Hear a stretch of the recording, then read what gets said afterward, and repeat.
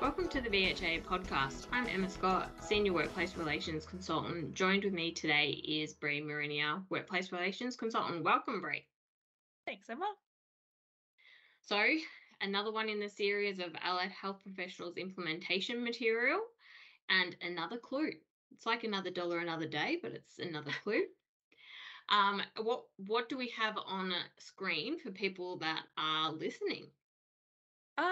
So it looks like an album cover to me for The Clash, which I actually know who it is. It's a London band. Or maybe it's advertising their song London Calling. He doesn't look very happy. There's a man on there smashing a guitar. Yes, he looks very, very disgruntled, I think. He does. So I think based on he looks pretty like he's aggrieved by his guitar, and the name of the band is The Clash. It's got to have something to do with disputes or dispute resolution. Well, you've definitely nailed that one. We are talking about the dispute resolution related clauses in the agreement. Sorry, starting with clause 14, which is the dispute resolution procedure. What was the first change made to that clause? So there was a simple change made at 14.1b Roman numeral 2, and that's that a dispute can be made regarding the 2020 agreement. And why was that introduced?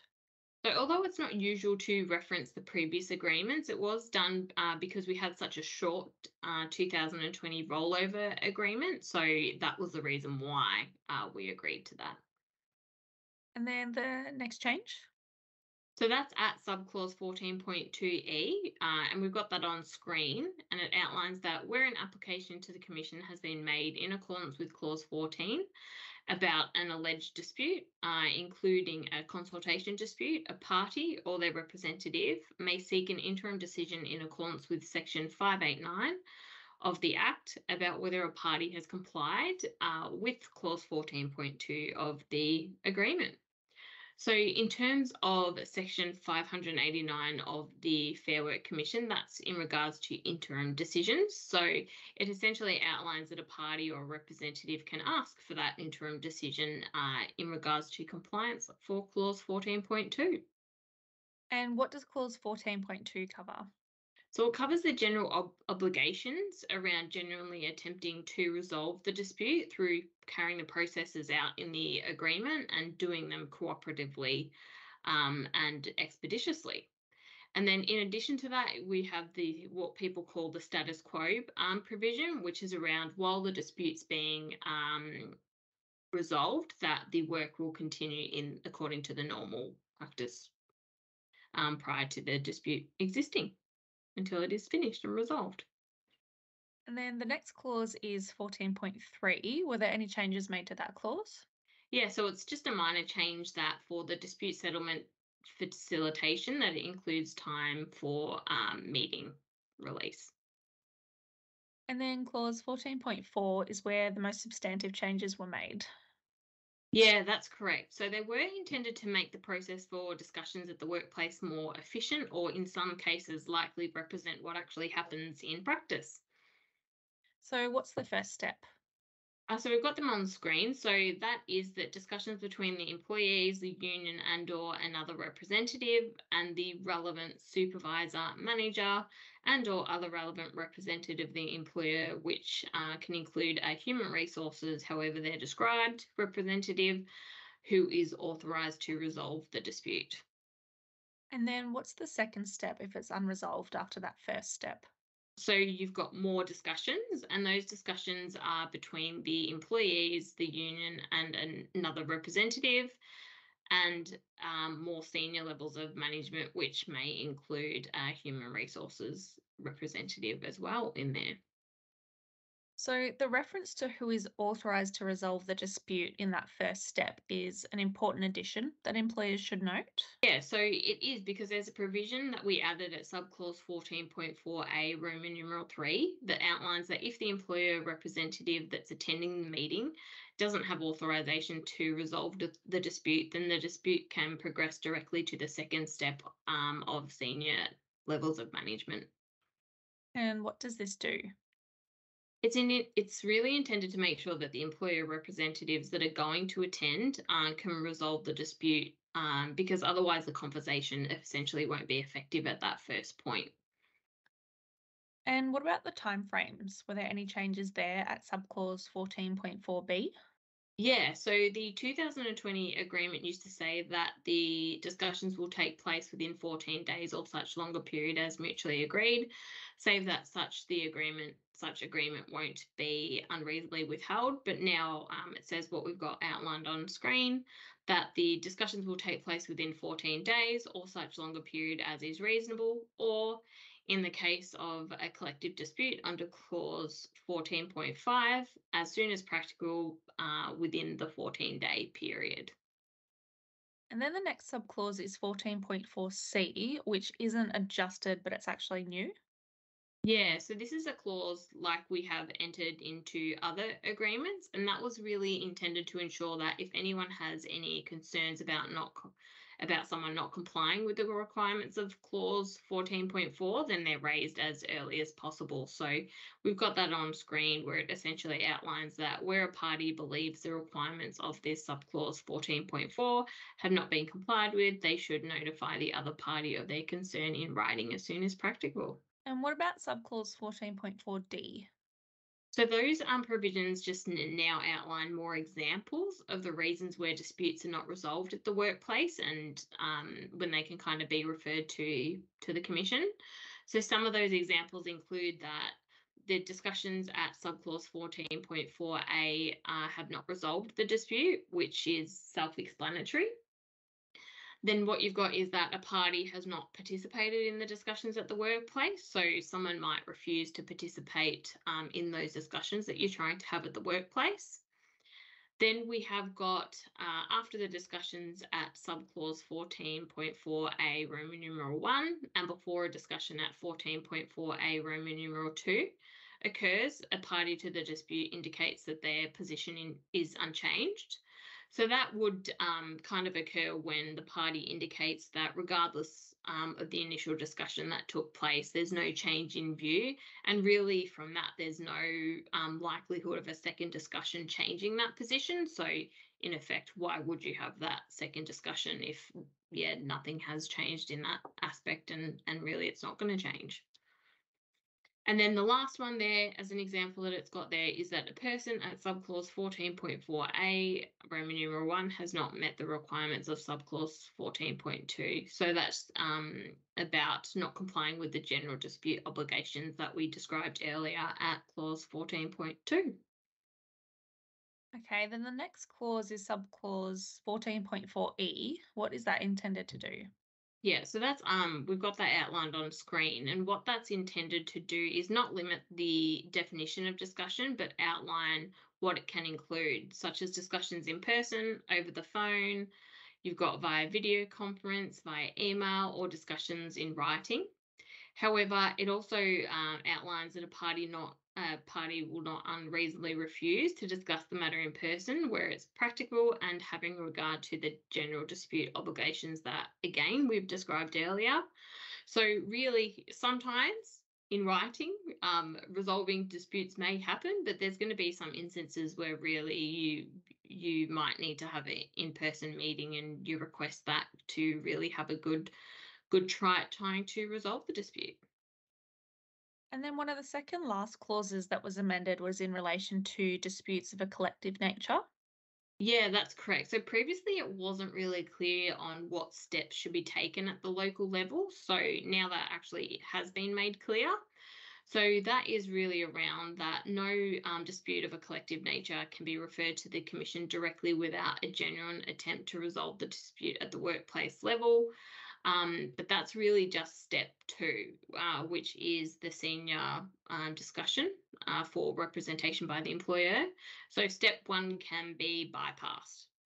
And the discussions must happen as soon as practical, but within 14 days of the dispute being notified. So that is really the intention to try and resolve that quicker because it is a collective dispute. And then lastly, there's a minor change at subclause 14.8 with the inclusion of subclause B.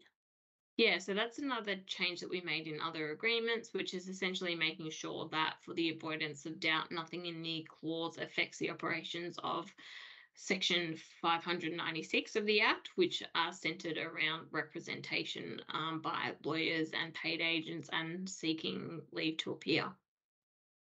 Okay, so I believe that's all the changes in that clause 14. What about the new clause, independent dispute resolution panel? Yeah, so although it wasn't something that VAPA claimed originally, it was something that the union wanted to put in the settlement and told the department it was something that they wanted similar to the mental health agreement. So it is something that we put in the agreement, but we did amend through some drafting mechanisms. So it's not exactly the same, but it's very, very similar. And what matters can the independent dispute resolution panel hear and determine? So they can determine disputes for applications around Clause 89, supervision and management, Clause 90, workload allocation and safe staffing, Clause 91, backfill, and then in relation to classifications of an employee under the agreement, which includes advanced practice. And the panel is independent of the Department of Health, VAPA, and the VHIA. So who makes up the panel? Yeah, so it's got to include 3 people, which includes a nominee of the union on behalf of the employees, a nominee of the VHIA on behalf of employers, and an independent chairperson who is agreed by the union and the VHIA, or if we can't agree on that, then it's someone that's going to be nominated by the Minister of Health. And a nominee means it's someone from the field rather than a VHIA staff member. The individuals that make up the independent dispute resolution panel are independent from both VAPA and the VHIA. Yeah, they are. So we nominate an individual, both VAPA or ourselves, and they have to be completely independent of both of us. And can an individual who's directly and or personally affected by the outcome of the dispute be a member of the panel? They cannot. They actually have to recuse themselves if they are. So who's on the panel won't be set for the life of the agreement, but it can vary from matter to matter.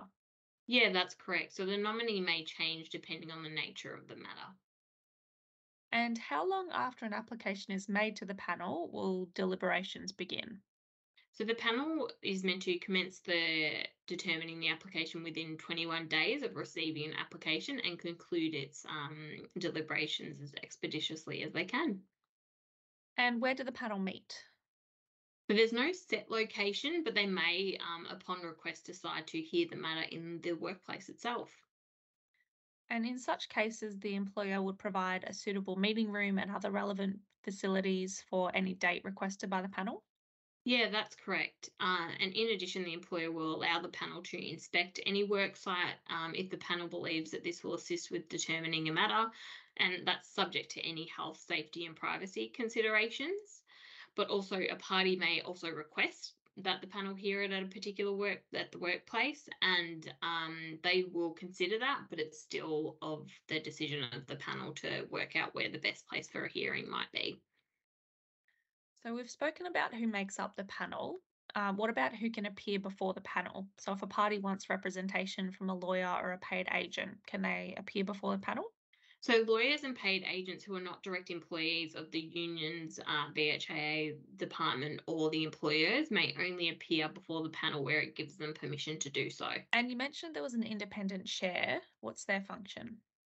So the function of them that we've got on screen is to notify all parties to the matter and the department of the hearing dates. They've got to chair the proceedings of the panel and then conciliate matters by chairing conferences between the employer and then all their representatives and the union, and anything else necessary to give effect to the provisions of the clause. And you also mentioned earlier that the panel will commence deliberations for a dispute 21 days after the application has been made. A logical question would be who can make the application? So that's either an employer or an employee or their representative can make that application to the panel. And it's important to highlight, though, that before either party makes an application to the panel, they must first attempt to resolve the dispute locally through Clause 14, which is what we described earlier.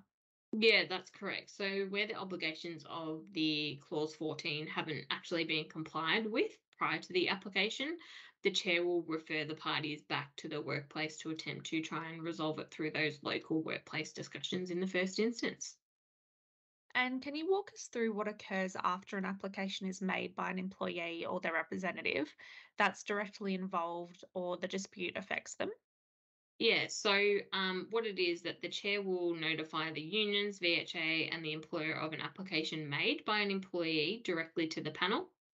And then the union and the VHA has a right to be heard in relation to any application made by an employee directly to the panel. And then where an employee makes an application directly to the panel, any determination made by the panel is not binding on other employees who did not make the application. And what might the panel consider as part of their deliberations? So this is outlined in 14A.5, and that is the available relevant material, the provisions of the agreement itself, the materials submitted by the employees and or unions. Then you've got the materials submitted by the employers and or VHAA. Then in the case of the submissions under subclause 14A 4D Roman numeral 3, any material submitted by the union and the VHAA. And just to note, we do have a cross-reference in the cross-reference issue in the agreement, so we've just fixed that there on screen. So in the case of submissions under 14A.6, below any material submitted by or on behalf of the department, and that subclause recognises that the department has a right to have the government's funding interests heard and considered in the decisions of the panel. And it just outlines interests include significant funding, policy, and service delivery considerations and implications. And then Clause 14A.5c states that the panel may inform itself in any matter it sees fit. What's meant by this? So in the case of a classification dispute, they may rely on views of an expert advisor to provide clinical expertise in that area of clinical practice relevant to the classification matter under consideration. And can the panel pick any individual to assist them in the process? No, so the advisor must not be an employee of the health service subject to the application, and they must also be agreed by the panel. And we discussed earlier that a lawyer or paid agent is unable to advocate to the panel. Is the same restriction placed on the VHIA, BARPA, and employers? So it's not. Clause 14A.5E highlights that that the parties are able to advocate to the panel. And the clause states that parties will have full unrestricted access to the relevant information. Is there any exception to this? So there is an exception to that where the panel determines that access to the material is inappropriate for legal or confidentiality reasons. And if an employee is involved in a matter before the panel during their normal duties, are they required to access their leave balance in order to attend? No, so in such cases, the employees allowed time off from their normal duties and paid their normal wage for attending, so long as it doesn't unduly affect the employer's operations. And there can be differing interpretations of what pay is considered to mean. Are you able to provide some clarity? Yeah, absolutely. So, for the purposes of the clause, pay includes shift allowances and other payments the employee or BARPA representative would have received had they not been released from duty. And that's ensuring the employee is in the same position they would have been had they not been required to participate in this dispute settling procedure. You got that one exactly like how you got the clue. So, we've mentioned throughout today's podcast that the panel will consider material provided. Does this clause set out the information that needs to be provided to the panel? Yeah, it does. So that's 14A.7 states that a party shall provide all relevant material to the panel as soon as practicable, and they are listed in the clause as some examples. So we've got staffing, /EFT levels and profiles, position descriptions, rosters, proposed or actual professional reporting lines for or 2, the proposed positions. Then we've got records relating to an application, for example, leave, backfill, vacancies, absenteeism, and leave accruals. Then we've got organisational structure and or other material relating to supervision and management, staffing and workload and backfill. So the application has been made, materials have been submitted, and the panel has reviewed all the relevant material. When will the parties be notified of a decision? So it's actually intended to be quite quick. So the chair will notify VAPA, the employer and the employee, in writing within 14 days of their decision. And what about the decision of the panel? So the panel will determine the applications by majority with written reasons to be prepared by the chair, including any dissenting decision or a summary of any dissenting decision. And that's provided to the parties. So no determination of the panel shall be regarded as a precedent. And then also we have that a determination of the panel will be considered binding unless the employer and the VHAA and or the employees and or unions makes an application to have the commission deal with the matter within 14 days of receiving the written determination, and the matter is resolved in accordance with the dispute resolution procedure. And when does the determination for a reclassification apply from? So the determination by the panel applies from the date of the application made by the employee. And what occurs if the determination is that the lower classification applies? They have their salary maintained. Okay, and once an application to the panel has been made, can it be withdrawn before a determination is made? Yeah, so the notifier of the dispute to the panel can withdraw the application at any time, but that has to be in writing, and the chair will ensure that that's communicated to all the relevant parties. And has the dispute panel chairperson been determined yet? No, not as yet. We've started the discussion, but we are still trying to determine that, and we hope that that will be done soon. That's great. Thank you for taking us through these clauses. Thanks.